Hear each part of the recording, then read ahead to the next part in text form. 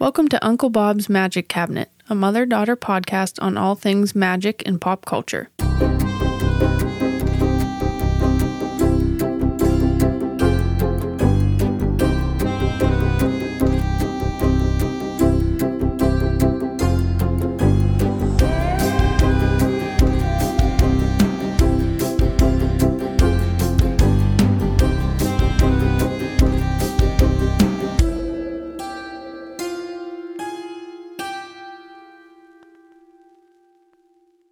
And we're on. And we're on. Hey everyone, I'm Liam the daughter. I'm Lori, I'm the mom. What's up, girl? What's going on? Oh, nothing. Just drinking some tea. Are you drinking some tea? Drinking some tea today. How come? So last week I was off the charts. Reel it in, Laura. Reel it in. I thought that you did great last week. Yeah. You were a little self-conscious. Well, you know, us Virgos like to be completely in control, so. You kept saying, I'm drunk. Yeah. Somebody slipped something in my drink. That was... Oh, no. Well, so it might not seem like it, but that's rare for you.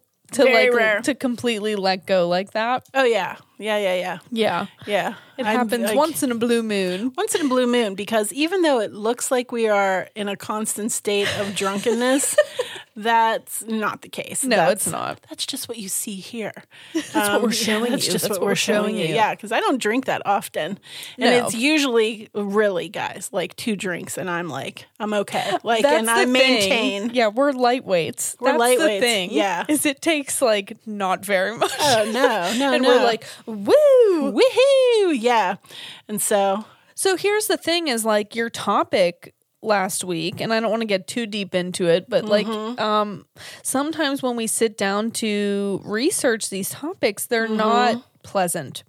Yeah. And I don't think people realize, like, you know, we spend like 10 hours researching. Like, I was just at the computer for 10 hours today doing this research, and you know, and it's fascinating usually most of the time. And when you go in thinking it's going to be one thing, but I have to say, as the Virgo that I am, I've been feeling guilty all week. I know we've talked about it. Well, just because, you know, like, you know, this could be somebody's favorite childhood movie. What, Alice in Wonderland last absolutely. week? Yeah, and I like completely shit all over it because I don't think you shit all over it. I mean, the movie itself was fine and you know all that, but you know, when you find out disturbing things about, but it's still, you know, because it's you know, moving on to the Patreon, I'm going to be doing, you know, one of my favorite childhood movies. And then I was thinking, well, I better dig up and see if I can find any dirt because that's only fair. You know what I mean? Right. And it kind of would be shattering. So, you know, I felt bad about that. Yeah, I mean, I think it is what it is. Sometimes it's just, you know, not as pleasant as you would like it to be. But exactly. I think you did great. And then that's when we say, cut, print, check the games. Moving on. And moving on. And that's when we may have a little extra drink to swallow what we just learned. Exactly. Oh, my gosh. All right, on a lighter note. Yeah. I have an announcement. Oh, no. What is it? It's my fucking birthday week, y'all. Oh, my God. Is it the week, the month, Well, first of all, January is my month. I have claimed it. Yep. And you are welcome to join in with me if you were also born in January. But in this family, I am the only one born in January, and I fucking claim that shit, bitch. Like, this is my month. It is my time to shine. Step aside. I don't know if anyone can relate to this, and this is going to kind of get personal, but I grew up with a sister, okay? Yeah. Who, like, was the shining star. Yes. Like, everything that she did was just the best thing in the world, okay? And it was all about her. Yep. So, bitch, I have taken January. I'm like, give me one motherfucking thing, and it is January, and that is my birth month, and I'm taking it. I'm taking every single day. Every second. Yeah. So anytime someone tells me, like, no, I'm like, it is my birth month. That's and right. You just stop it right there. To do it. So you're already plotting out the festivities. Yeah, you asked me what I wanted to do for my birthday. Of course. And obviously we are still in a pandemic. We're still going through it. Everything is closed as it should be. There's not really much to do. And even if stuff is open, we do not, you know, we take this very seriously. We're pretty quarantined for the most part. Yeah. So I said I wanted to have a dance movie marathon, which is what we did last year. Yes, we did. And what did we watch last year? I can't remember. Last year, we watched Save the Last Dance. We watched Stomp the Yard. I'm obviously a big dance movie person. You are. I remember when you were a kid that you used to literally, and I am not exaggerating, practice the dance from Save the Last Dance. Don't tell anyone non-stop. Non-stop. Yeah. I would walk through the room and I'd see you in there and you were like, getting down I had with the moves. chair, bitch. I was like about it. I love it because I can't dance. Right. So like, no, you can. No, you can dance. That's very kind. Now singing, on the other hand, I can't. Me. If I have had one too many drinks and then I let myself go, maybe I can do a little groove. But no, I can't. I can't really dance like these people in the movies. So I like to, I love dance movies. Yes. So last year we had a dance movie marathon. We did. We watched Drumline, didn't we? Well, maybe. I think we watched Save the Last Dance, Drumline, Stomp the Yard. I was with it. And so this year I was like, I want to continue that. But both you and Jake looked at me like you were about to light me on fire. So I was like, you know what? Let's rearrange this. And I decided rethink this. I decided on a 90s movie marathon. Okay, great. And what do we got going? So far I have picked out Clueless, Never Been Kissed, and Airheads. Ooh, good lineup. That is a good lineup. I don't want to hear any lip. It's my birthday. I like all three of those. You're welcome. I kept both of you in mind. So we're going to have like a little 90s movie marathon. I bought some butterfly clips for my hair. They're making a comeback. I'm bringing them back. I'm going to, twist my hair and put some little butterfly clips in them. And I said that both Jake and Laura have to dress up in some kind of 90s fashion. I said that Jake should be Josh Hartnett and he just needs to not wash his hair for the next week and he needs to part it down the middle and he's good. And I said I was coming as Kurt Cobain and I'm just going to wear a flannel. There you go. Nailed it. You're done. Oh my gosh. I remember when you were little and you had so many of those butterfly clips and every morning you'd wake up and I'd have to twist your hair. And put a little butterfly clip in there. clips in. Yeah. Yep. So I'm bringing it back. Bring it on back, girl. That is what I want for my birthday. Nostalgic. I am feeling nostalgic. Yeah. And speaking of, if you are a member of our Patreon, we're having a Patreon-only live stream on January 24th to celebrate my birthday. Yes. We're going to hang out and we're going to talk all things Lee. I know that sounds so fun. We are. Yes. It does sound fun to me. Yeah. So if you haven't joined yet, now is the time. Speaking of which, I have a bone to pick with one of you. I'm not sure who it is. What? Because you made me eat hot wings the other night. And that is going to be dropping on our Patreon, correct? Yeah, so we did the Hot Wings Challenge. How are you feeling? Dude, that was rough. That was rough. My tummy was not happy. No, I had gas. I'm not even going to lie. I had some serious gas. Note. Spicy wings give you gas. Yeah. Or it could have been the oat milk, or I don't even know what the heck I was trying to drink to get that heat out of my mouth. That is not no. Why do people do that? I don't understand. I don't know. I guess it's kind of fun. Yeah, we ate spicy vegan nuggets and we answered questions for our Patreon subscribers. So that was brutal. That's coming out soon. So yeah. We've got some fun things in the works. Some fun stuff. Yeah. Yeah. Speaking of fun things in the works. Yeah. I'm really excited about my topic today. Are you? Yeah, I am actually. I'm kind of excited about mine. Yeah. Last week, let's be honest, you didn't like your topic. I was indifferent. That was a cinematic piece of crap. Yours. Both. Obviously, we didn't care for it. This week I was like, I'm picking something that makes me happy. Yeah. Yeah. What are you doing? I'm doing Déjà Vu. Girl, I was wondering how long it was going to take for you to get Denzel into this. Bitch, I said from the beginning that Denzel, besides Matthew Lillard, we love you. We love you. You're the number 2. Yeah. Number 1, Denzel. again, we have mentioned before that I had an 8x10 glossy of Denzel by my nightstand, and that when I was young, and that big one that I got from Blockbuster when they went out of business. I had a cardboard cutout. Yep, it's embarrassing. Yep. I love Denzel. I think that he's just fantastic. And he's a January baby.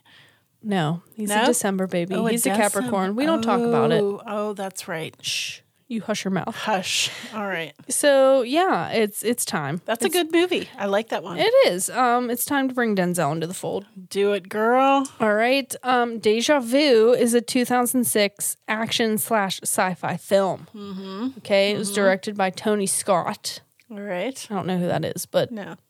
He directed it. Okay. The cast is Denzel Washington as Agent Doug Carlin, who's an ATF agent. Mm-hmm. Paula Patton as Claire Kuchever, and Val Kilmer as Agent Paul Priswara. Oh, I forgot Val Kilmer was in that. Yeah, and obviously there's other people in it, but those I think are the main. Is this the one where he brushes his teeth? Denzel. Mm-hmm. There are multiple scenes where he brushes his teeth. I thought it was. Yep. Okay, go. We'll get back to that later.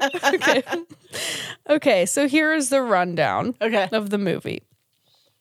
It's not, I'm just going to start. It's not the greatest movie. I'm not going to sit here and act like it's like, the greatest piece of film. Oscar worthy. It's a good movie. It's just somewhere good. between Oscar worthy and cinematic piece of crap. Yes. All right. More towards the cinematic piece of crap, but because, according to everyone else out there. Oh, okay. Listen, I would watch Denzel Washington read the phone book. I would enjoy anything that man is in. So maybe I'm not the person to ask. I thought this was a good movie. There you go. You love who you love. I do. Okay, here's the rundown. Mm-hmm.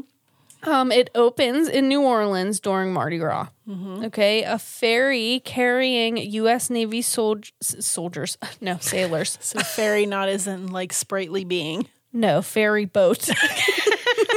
A ship carrying U.S. Navy sailors and their families is heading into the city. Okay, for like a Mardi Gras festival. A party. Yeah, I guess Mardi Gras is a festival. Whatever, you get the point. But it doesn't make it there. Okay, it explodes, killing 543 passengers. Bummer. Big deal. Yeah. Definitely bummer. Yeah. In comes ATF agent Doug Carlin. Mm-hmm. I'm going to refer to him as Denzel for the rest of this. Let's be honest. AKA Doug. AKA Denzel. Doug is Denzel. The NTSB, which I don't know what that is. I was supposed to look that up, but I totally forgot. So Jake. Fact check, Jake. Get on that, fact check, Jake. The NTSB. Or National Transportation Safety Board. There you go. Nailed it. Is trying to decipher whether or not this explosion was an accident or a crime. Mm-hmm. But because Denzel is Denzel, he's already on top of it. He's got that bitch locked down. Correct. Right. And he has deciphered that it was a deliberate act. Okay. This was not an accident. Someone caused this explosion. Mm-hmm. Okay. He figured this out because wires and, all sorts of technological things. Oh no. Technological things washed up after the blast. Okay, wires. So basically they figured out that it was a bomb. So that's why they pay him the big bucks is what you're saying. All right, gotcha. I am not the ATF agent. Clearly I'm like technological things washed up on shore. Oh my gosh. Okay.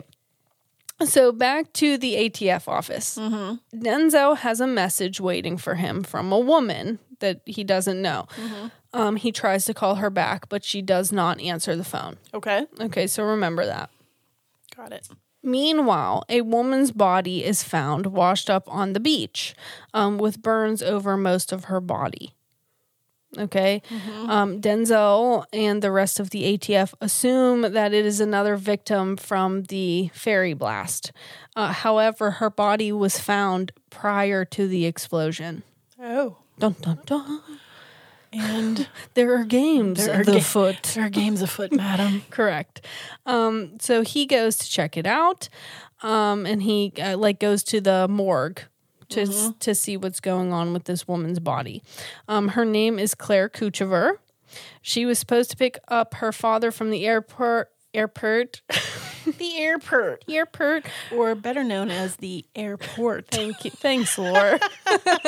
Thanks for that. I'm deciphering you lingo. Thank you for that. I appreciate it. You bet. From the airport earlier that day, but she never showed up. Denzel goes to meet the father, and he tells Denzel that Claire had an ex-fiance. Okay. And she also had a date the night prior with someone new. Okay. She didn't let any grass grow under her feet. No, she didn't. She was right back in the game. Ex-fiance fucking hit the dust. New date. Take a note, Lore. He also gets the keys to her house so he can go and investigate what's going on. Okay. So he heads to her place and finds some strange things that seem... Things are amok. Things are amok. Was there evidence of ransacking? There was evidence of ransacking. Spelled out in magnets on the fridge is a message. You can save her. Okay, so that's the one weird thing. Another, also on the fridge is an ad for a 94 Bronco that is for sale. Was it OJ's? No, bitch. It wasn't fucking OJ's Bronco. Oh, okay. Different time. Different time. Gotcha. I saw the look on your face. She was like, Bronco? OJ? Bronco OJ. Oh my gosh. Oh, man. Okay, also in the sink is a bloody towel. Okay, so obviously something, it seems weird. Something is amok. Okay, her answering machine is blinking, so he hits play, and what do you know? It's the message he left for the unknown female caller earlier that day. 1 + 1 Remember? is 2. Yes. Yeah, right. What the fuck? And he's obviously like, what the fucking hell is this shit? Hey, remember last week when Jake said we should try not to swear so much? Am I swearing a lot? He told me to calm it with the swearing, and I don't think I can. I am incapable of this. Obviously. All right, from here on out, I'm not going to swear. Take note. Watch me work. We should have like a ticker tape up there. Every time you say a swear word, it goes bing, bing. Oh, shit. That would not be good. She just said, did I swear again? Oh, no. Okay, from here on out. Okay. Starting now. Okay, Denzel. Oh, crap. So Denzel comes in and explains the situation with Claire to the rest of the ATF, okay? She was found, again, before the explosion. However, whoever killed her knew that the explosion was going to happen because they made her death look like it happened because of the blast. Okay, does that make sense? Yes, it does. Okay. Agent Priswara asks Denzel to join his special his special investigation unit. Denzel agrees. Translated, that's special. Thank you. I'm so glad that you're my little translator today. I need one of those at all times. Denzel agrees to join, and they go to a secret lab-looking thing. All right. They're going through footage of the ferry, okay. That was taken in the days leading up to the explosion. Okay. All right. Here's where we're going to get a little... tell me if you're following me. Okay, because it's hard to explain. I will. Okay, they say that they are using a new program called Snow White, which comes from various satellites with different vantage points of a specific time. Okay. It takes 4.5 days to render a single fluid shot. Okay. And they have exactly one chance to look at one specific moment. Okay. Once the moment passes, they can't go back and rewind. Okay. It's always footage from 4 days and 6 hours ago. Okay, so they can see the past, from this footage, supposedly, that their satellites are taking. But it's always, like I said, 4 days and 6 hours ago. So they can't, once a moment passed, Right. they can't go back and look at it. Right. So if they're looking at the wrong thing and they miss something, well, that's too fucking late. bad. Right. Because it's going to keep going. It's a gone. constant stream. You just swore. Okay, go. Mother. Did I? What did I say? I don't even remember. Oh, son of a gun. From here on out, I'm not swearing. Never mind. You know what? It's just you. Just go with it. I'm going to really try. You just rock it. Okay. It's explained as a single trailing moment of the past. Okay. All right. So they are using this to watch what happened the day of the explosion to hopefully try to find whoever caused it. Right. All right. It's Denzel's job to tell them where to look when they get to that 4-day mark. Right? Yeah. So that they do not miss it. Because, again, they can't rewind. So if they're not looking in the right place, they're not going to find who caused the explosion. Right. Is this all making sense? Yeah. It's very... I'm absolutely following along with you. I'm so glad. Denzel says you need to watch Claire Kuchever's house. That's where you're going to find out, because whoever killed her is who caused the explosion. And the way he explained it was trying to watch the ferry. There's too many places to look and you're going to miss it. Whereas if you watch her house, you're going to notice if something changes. Right. Is that right? Yeah, right. Okay. Not as much activity going on there. Right. You're going to notice if something is amok. Yep. Out of place. Right. So, they're watching her. Okay. But as they're watching her, Claire seems to know That they're watching that her? someone is watching her. Oh, interesting. She keeps saying, like, hello, is somebody there? So, right, they're watching this woman who in their present day is dead. They're watching her in the past. Yeah. But she can, like, feel them Sense. watching her. Yeah. All right, so that's kind of important. They see her get a call from someone asking about that Bronco, not OJ's Bronco, a Bronco. A Bronco. That's for sale. And they figure out that whoever that caller is the bomber. Okay. All right. Right. But Denzel is suspicious about this program, Snow White, that they are using. Okay. So as they are watching her, he flashes a light at the screen. Okay, so they're watching her on a big screen and he flashes a light. And Claire from Sees the it. past notices the light and it shuts down the entire system. Interesting. Okay. Okay. All right. This is very confusing. Okay, So yeah. just tell me if I'm not explaining it correctly. It is then revealed that it's not what they said it was before. They have actually figured out a way to look into the past, basically via wormholes. They've created like a shortcut in time. Yeah. Okay, like they explained it as time, people think is like a flat sheet of paper. Right. They have figured out how to fold the piece of paper and connect to moments in time. right. So that they can look in on the past. All right. Making sense. Is Yep. everyone with me, bitch? I am on the coaster. Son of a gun. I swore. No. Okay, so with this, the realization is that Claire is still alive Right. in the past. Okay? Right. And so is everyone on the ferry. And Denzel wants to save them all. Right. Because he's Denzel. Because he's Denzel. Mother effer. It's Denzel Washington, biatch. Okay, so I'm going to make a long story very short because I don't want to go into every single detail of the movie. Right. I think you should watch it. Yeah, Is it check the it out. greatest movie in the world? No, but it's pretty good. And it has Denzel. And you get to look at Denzel. Okay, so long story short, they identify the bomber through watching these videos. Denzel gets sent back in time, all right, and stops Claire from being killed. Right. They go to Claire's house, and there he leaves himself the note on the fridge, you can save her. So Nice. there's where that comes in. Right. He then cleans himself up from a gunshot wound that he got while rescuing her. So there is the bloody towel in the sink. Right. They then both head to the ferry to stop the explosion. Again, long story very short, Denzel ends up sacrificing himself to stop the bombing.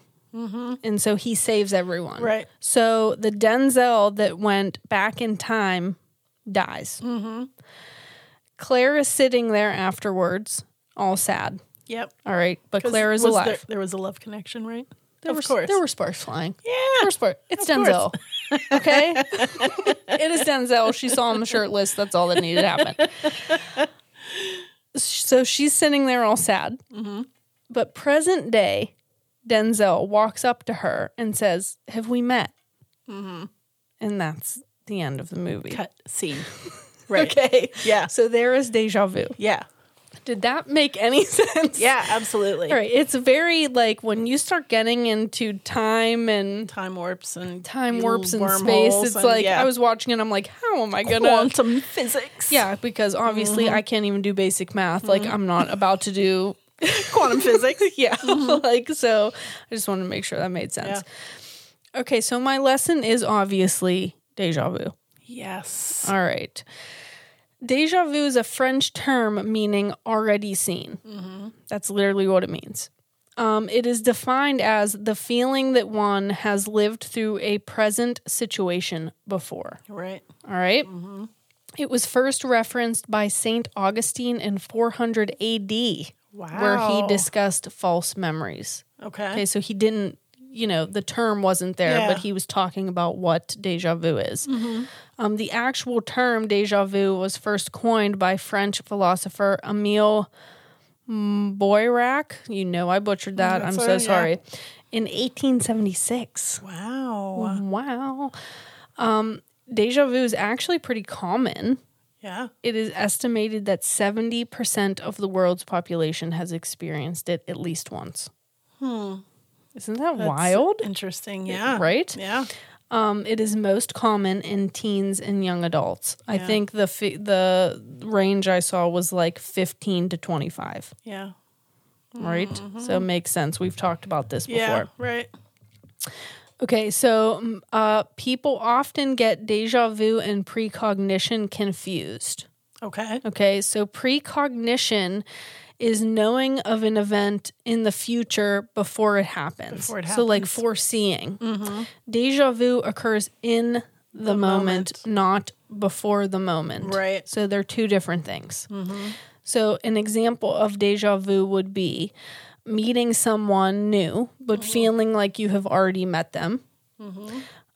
Hearing, tasting, or smelling something new, but feeling as though it isn't new. Right. Like you have experienced it before. Okay. Traveling somewhere new, like say I've never been to Italy, right? And I go to Italy and I'm like, I've been here before. And I know where this is and that is. And right. I can go right to it. That is déjà vu. But I did want to specify that in my experience, and maybe it's not like this for everyone, it's not just like a familiar feeling, right? Like it's like someone punched you in the stomach, right? Like for me at least, it's like very, I don't know, abrupt. Like, oh, I've been here before. Not just like, oh, this seems familiar. It's like, oh, pay attention to this. Like you've been here before. Do you know what I mean? Yeah. It must be different because for me, it's different. Okay, that's kind of what... So when I have déjà vu, it's almost like a slow-mo. Oh, interesting. And I get a little queasy, and it's like I literally like, like you're moving in slow. I'm moving in slow-mo because I've experienced this before. Okay, see, and then I say to myself, "Oh, I've been here." That's déjà vu. Right. Like, I mean, it's like, I know it. Yes, see, so that's what kind of why I was wondering, like I wrote in my experience, because I've experienced it a pretty decent amount, and it is always like someone just socks me in the stomach. Like, it is very abrupt and very sharp. Okay. Interesting. Like, oh, like pay attention to this. You've been here before. That's interesting. But from what I was reading, like it's not like that for a lot of people. So I think that that's kind of interesting. What's it like for a lot of people? I mean, does it I think it's different It's for just everybody. different for I think some everybody. people experience it like you said, like kind of slow-mo. I think some people it is like kind of a more soft, like just kind of passing feeling, and then it's like, all right, whatever. And then I think some people it's like, Yeah. It's almost kind of like, for me, a little bit like of a euphoria, but it's like slow moving. that's but very still, interesting. the message is pay attention. Right. Which is interesting that it's for you, it's like a sharp, you know. Right. Yeah. Yeah, I like to like that's cool to me that I think it depends on the person. Okay, so what's going on here, right, with deja vu? Right. So there are two different approaches I'm going to look at, scientifically and metaphysically. Okay. Okay, so scientifically, there are many theories as to what deja vu is. Okay. It's difficult to study because it is so fleeting and random and different in everyone. But Freud believed that deja vu occurs when the person is spontaneously reminded of an unconscious memory or desire that is tied to a repressed event. So say there is something that happened to you that you have shoved way deep down Okay. that you then don't even remember. Okay. Deja vu is something related to that event. And that's why It's like jogging you. it's jogging your memory of something that is repressed. Okay. Okay. There is the memory-based theory that it all has to deal with how memories are formed and stored, Okay. and that it just has something to do with that. Like memory recall, like Kind of, yeah. in the fight, like in your DNA, like Right. in your It's just kind of cells. like a glitch in you remembering something. Okay. Okay. Then there's the hologram theory, which I thought was interesting. And this suggests that one detail of your current environment is familiar. And so your brain recreates an entire scene around it, resulting in the feeling of deja vu. So an example would be you're watching a movie that you've never seen before and experience deja vu. But what you don't remember is that when you were younger, your mother used to play that movie all the time. Okay, so you just didn't realize that you had the memory of that movie. Yep. I see what you're saying. Okay. Yeah. So it's all about how your memory is stored, basically. Okay. But metaphysically, there are also a few explanations. Okay. I'm interested to see if it's the one I'm thinking. Okay. So some say that it is similar to intuition. It is just like your gut telling you to pay attention to something. The most common thing that I found is that it is said to mean that you are on the right path, that it is your soul telling you that you are in the right place at the right time with the right people. Okay. And to pay attention and to keep going. Okay. That is the most common thing that I have found. Okay. I have also found that it could be because of a past life connection, which is interesting. That's what I was going to ask. Because that's what I talked about last week in my Teen Witch episode was past lives. Yeah.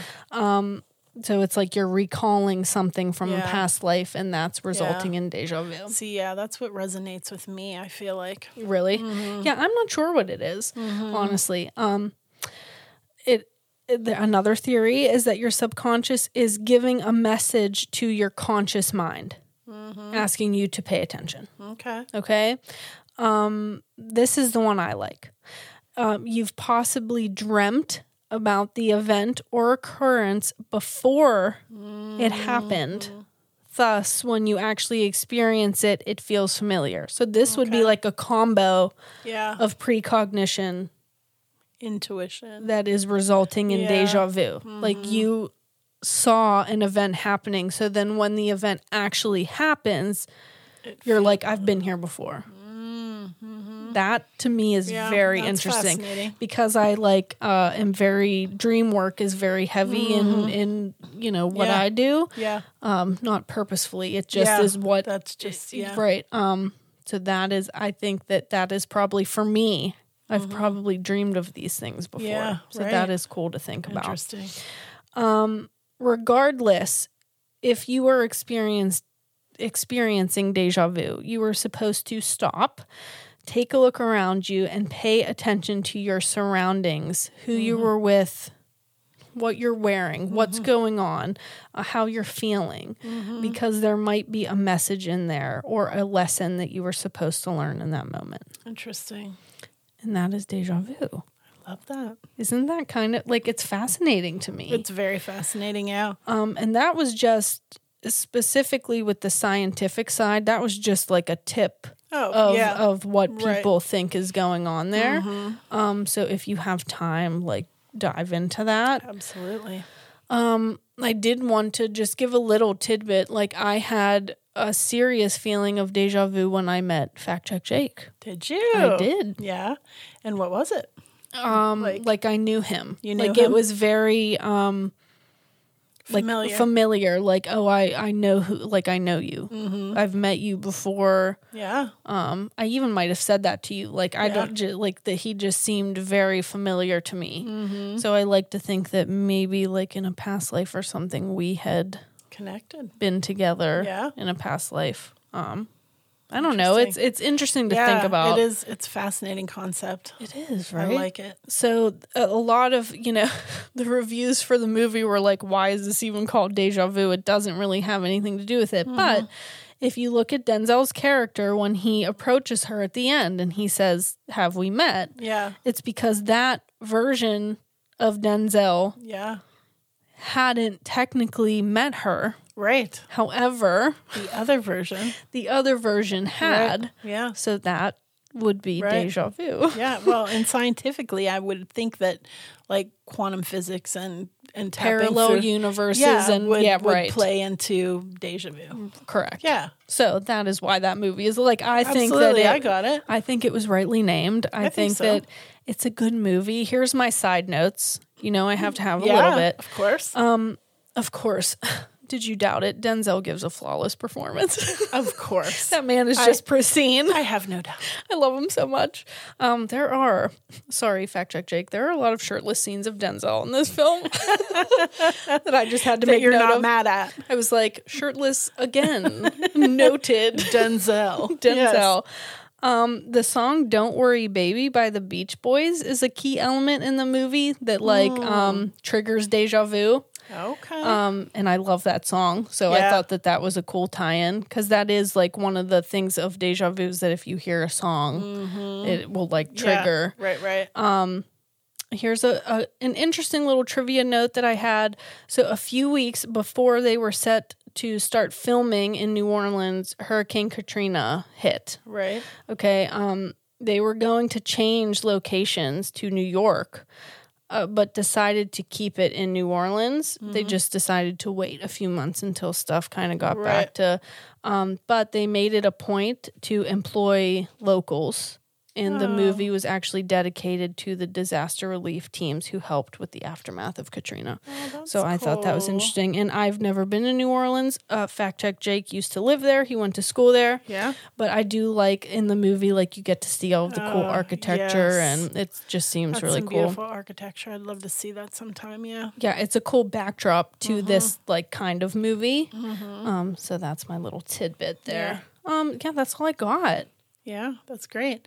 Although my thought, of course, I'd just go directly to, I'd love to go to New Orleans and see all the architecture, but being there during Mardi Gras would be like being at in New York City for the Times Square ball drop. There's too many people. I don't like a lot of people, yeah. I would probably get Jake? No, it's different. It's something that I think everyone should experience at least once. Yeah, really? That's what he says, yeah. Oof, I don't know. Sounds like a lot of people.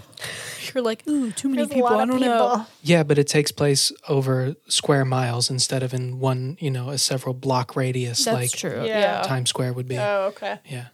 I don't know. I think I would really enjoy seeing New Orleans. It's definitely on my list of places to go. I know Jake would love to go back. So.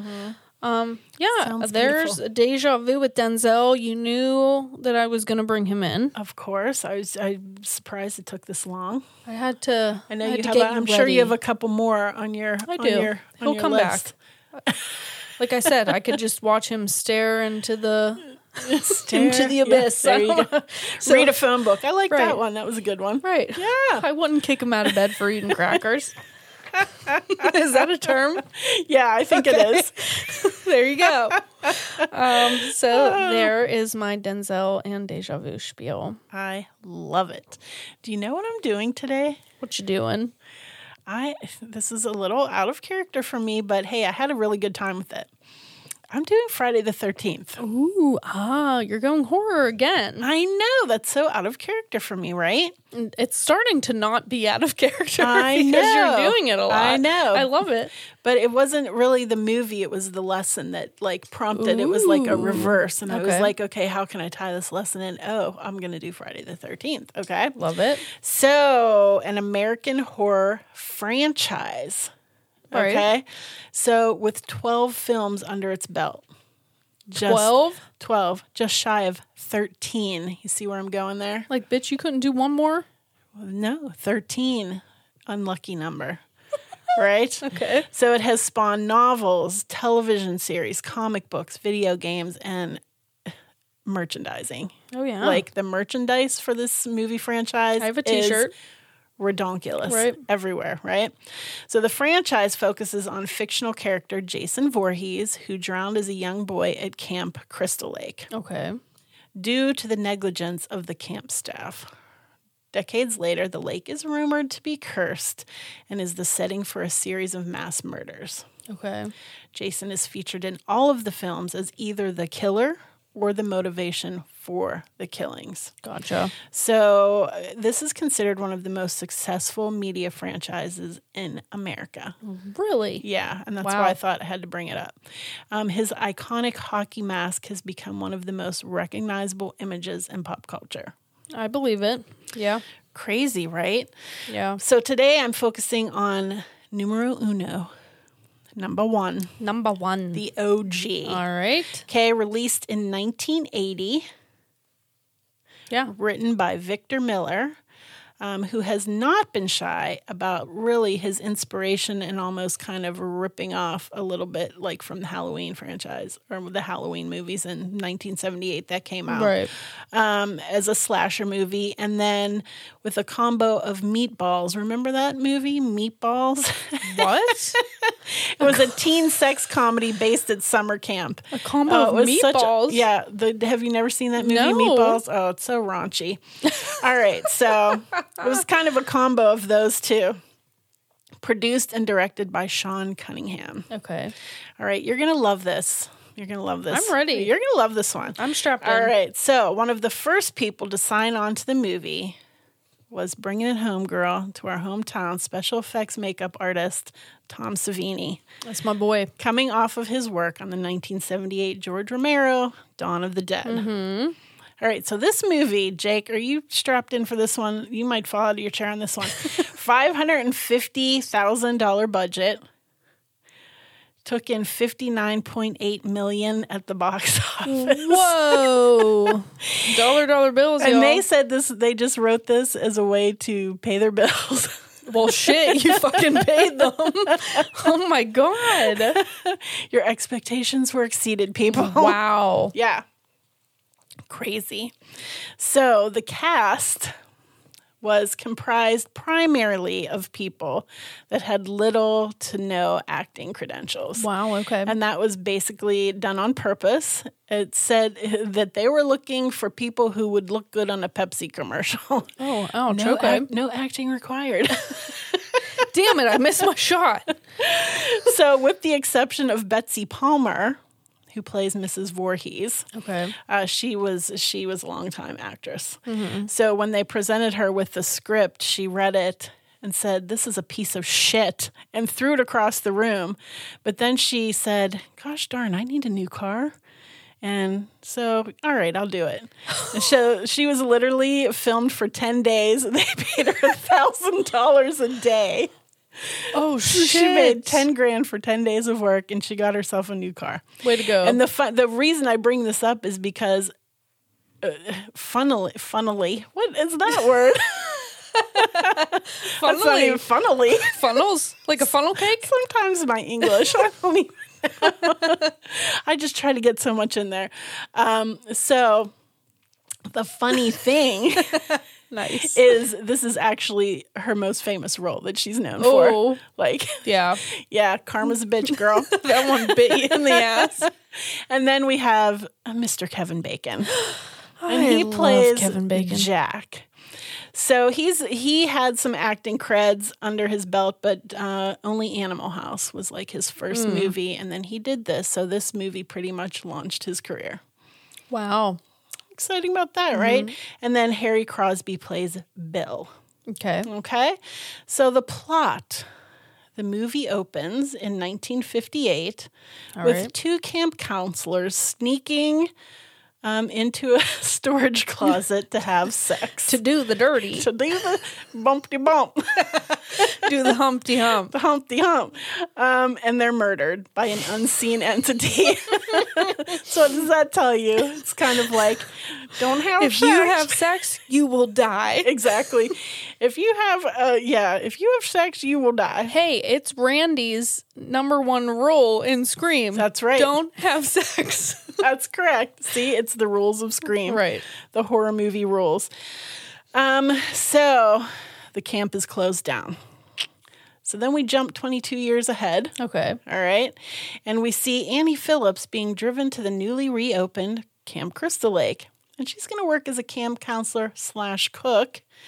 But she's warned by truck driver Enos, who gave her a ride while she was hitchhiking, that camp has had a troubled past, beginning in 1957 when a young boy drowned. And, she didn't heed his warning, and poor Annie doesn't even make it to the camp. Bye-bye, Annie. So long, Annie. R.I.P. Pouring one out for you. R.I.P. Annie. No meals will be cooked today. So meanwhile, back at camp, we have camp counselors Ned, Jack, Bill, Marcy, Brenda, and Alice. Wow. Along with camp owner Steve Christie, whose family owned the camp in its heyday back, when those other people got murdered. Like, why? Right. So, hey, Steve, why did you think it would be a good idea to reopen the camp? Hey, Steve, maybe condemn the damn camp. Tear that bitch down. Right. Right? Okay. So, you'll pay big, Steve. That's all I'm saying. Pretty much. And so then, like any good slasher film, and then there were none. They start They just start picking these bitches off one by one, right? So of course it's dark. It's nighttime, and there's a thunderstorm. Because is more spookier? More spooky. Gosh darn it! What is more spookier? What is more spookier? I need to go back to English class. Go back to school, Mom. Go back to school. What is more spooky than a thunderstorm? I don't know. A black cat? And people getting hacked and slashed.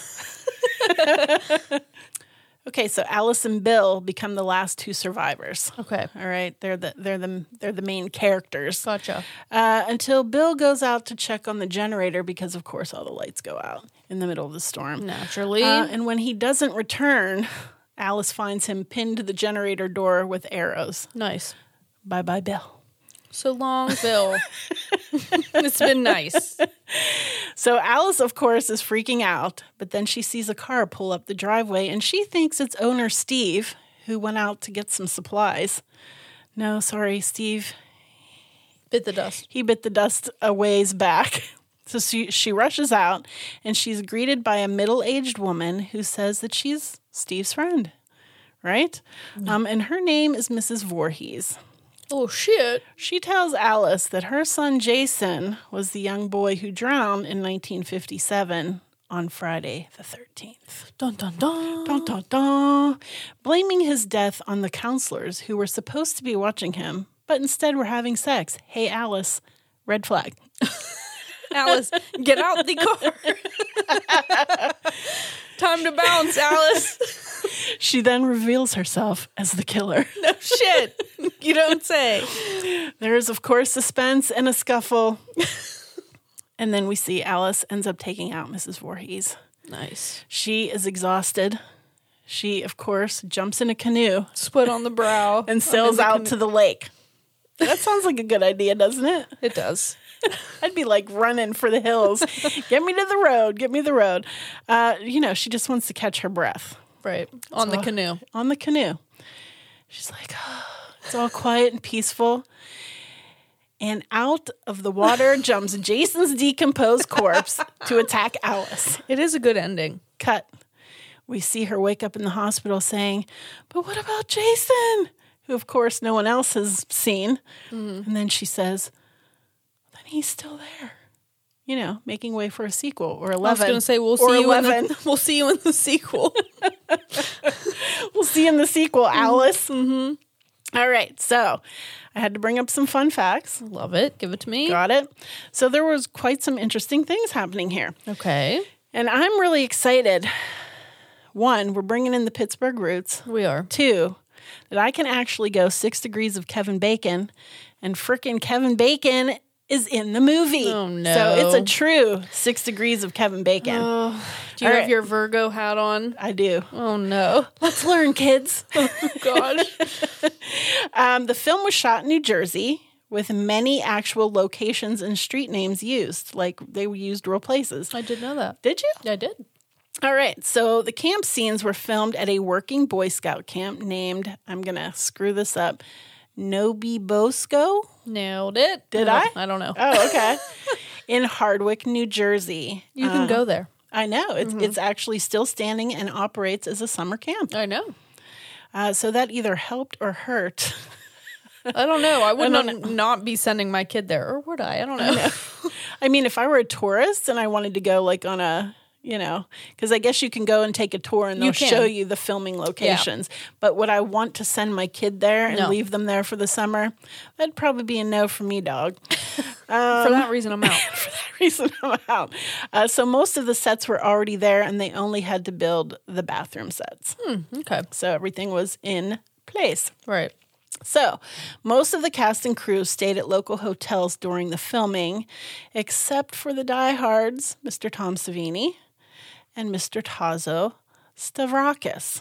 Okay. All right, so I have an interesting, 6 degrees of Kevin Bacon story about these two. All right, I'm ready. All right, so we used to work at the Pittsburgh Renaissance Festival for many years, right? So Tazo was actually the head jouster. Yeah. At the Renaissance Festival. And then his brother Christian, who I knew very well, was actually the one that made the George Romero bust in Monroeville Mall. Yeah. Yeah. And then, of course, we used to see Tom Savini at the Pittsburgh Renaissance Festival all the time. All the time, yeah. It was hilarious because you used to you were the best photo bomber ever. I love Tom Savini. You do. I do. You absolutely do love him. You have an autographed picture. I do, yeah. Yeah. So I'm not ashamed. So that is definitely 6 degrees of Kevin Bacon. Love it. All right. So one night while they were in the cabin, in Mr. Savini's cabin, there was a snake in which he then suggested to add into a scene. So I think in the beginning when they're chopping wood, there's an incident with the snake. So it was actually a real snake and a real death of the snake. Okay. So body count at the end of the film, 11, including the snake. Oh. So, hello, PETA. You missed an opportunity. Ring, ring, PETA. No. Ring, ring, PETA not on the scene there. Oh, no. At the end, when Jason jumps out of the water and attacks Alice, it was actually not in the original script. Oh, really? No. It was supposed to end with Alice just floating on the lake. What? So, your guy, Tom Savini, suggested it needed a cliffhanger as he had just finished watching Carrie. And remember at the end of Carrie, when the arm comes up, he was like, that was really cool. And so he suggested having Jason jump up out of the water. Love. And has said that he used to go to several local theaters when the movie came out, and he would go in at the last 5 minutes just to see the audience reaction. Oh, cool. So that was super cool. So, I mean, if that wouldn't have happened, there probably would not have been... Yeah, that without that ending, like if she was just floating on the water, that would not have been it. There probably wouldn't have been sequels. Right. Right? It would have been boring as hell. Jeez, I hope you got a cut of that action. Way to go, Tom Savini. I know. All right. So, at the beginning when I was giving the cast and said I said Harry Crosby was in it, and you were probably like, well, who's that? Because I don't know him from anything. I don't. Well, he was attempting to make a career for himself without using the clout of his famous dad, Bing. Oh, bang. Yeah. And at one point in the movie, he can be seen playing the guitar, which was his, and singing one of his original tunes. Oh. The producers have been accused of further mimicking Halloween by using Crosby as the male lead, based on his famous dad, much like they used Jamie Lee Curtis with her famous parents, Janet Leigh and Tony Curtis. Oh, I see. Yes. Gotcha. Uh-huh.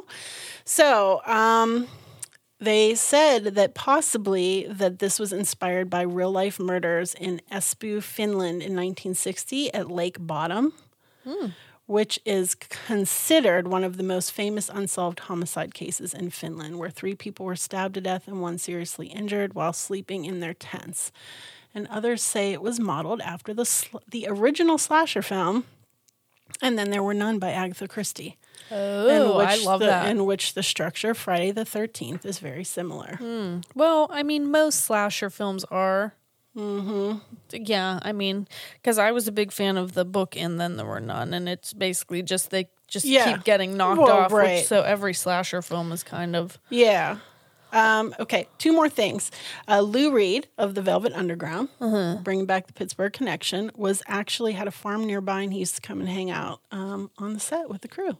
That's weird. That's but pretty all right. cool. And the last thing, it is that Kevin Bacon shaved his armpits for this role. I thought that was hilarious. I was like, who would bring that up? Like, why is that important?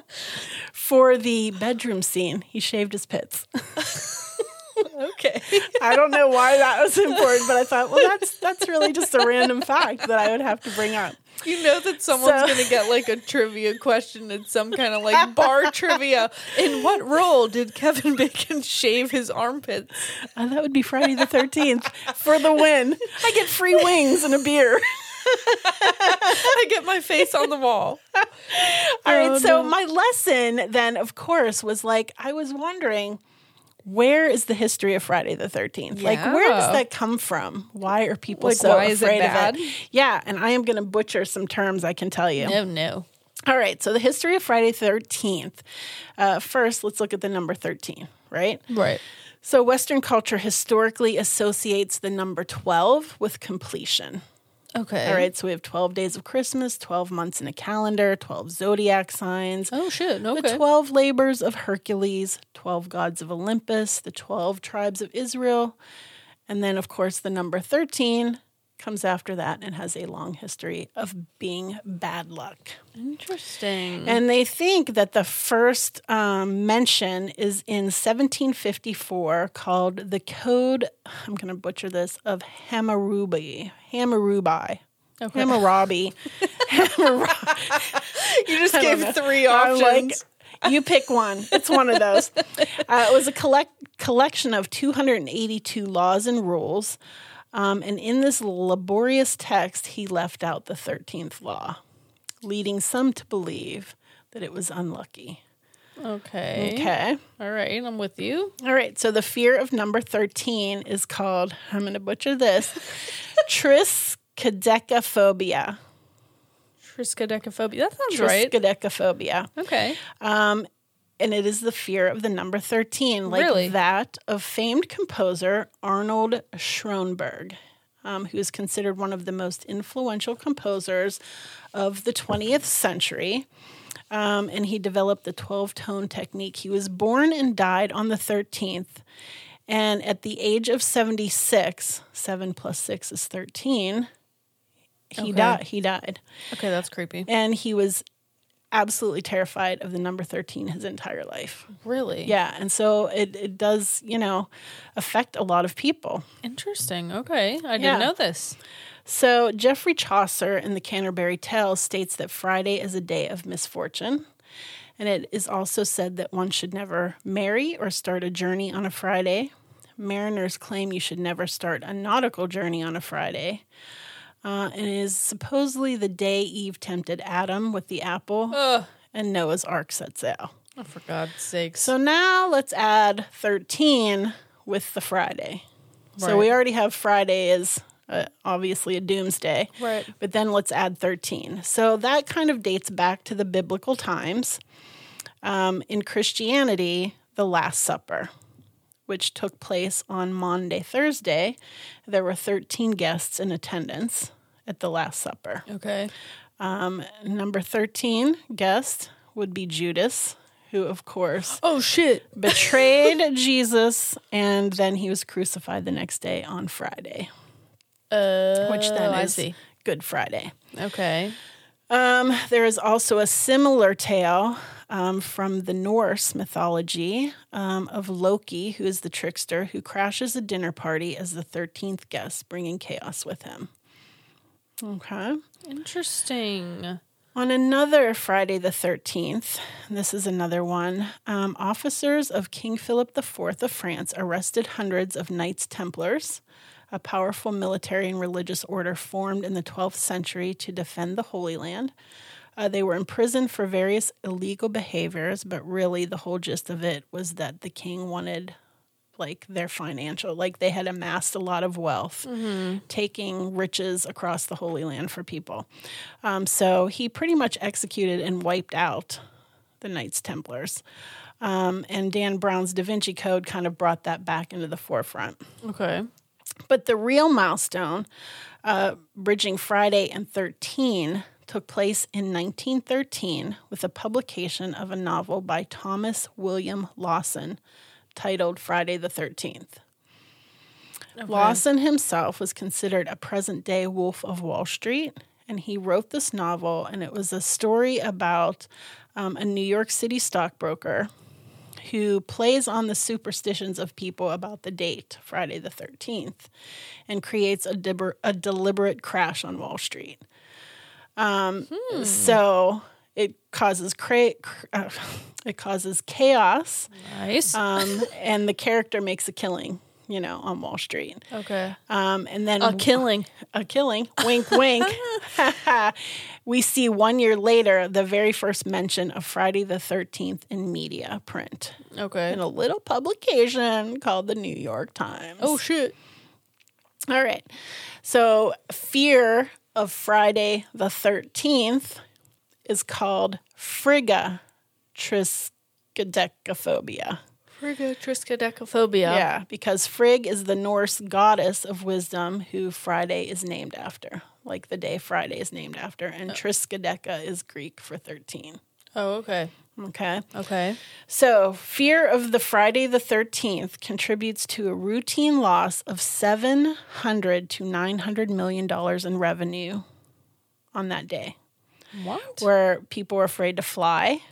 And so, if you, they slash, air flight, what? Tickets. You're kidding. No, the stock market drops.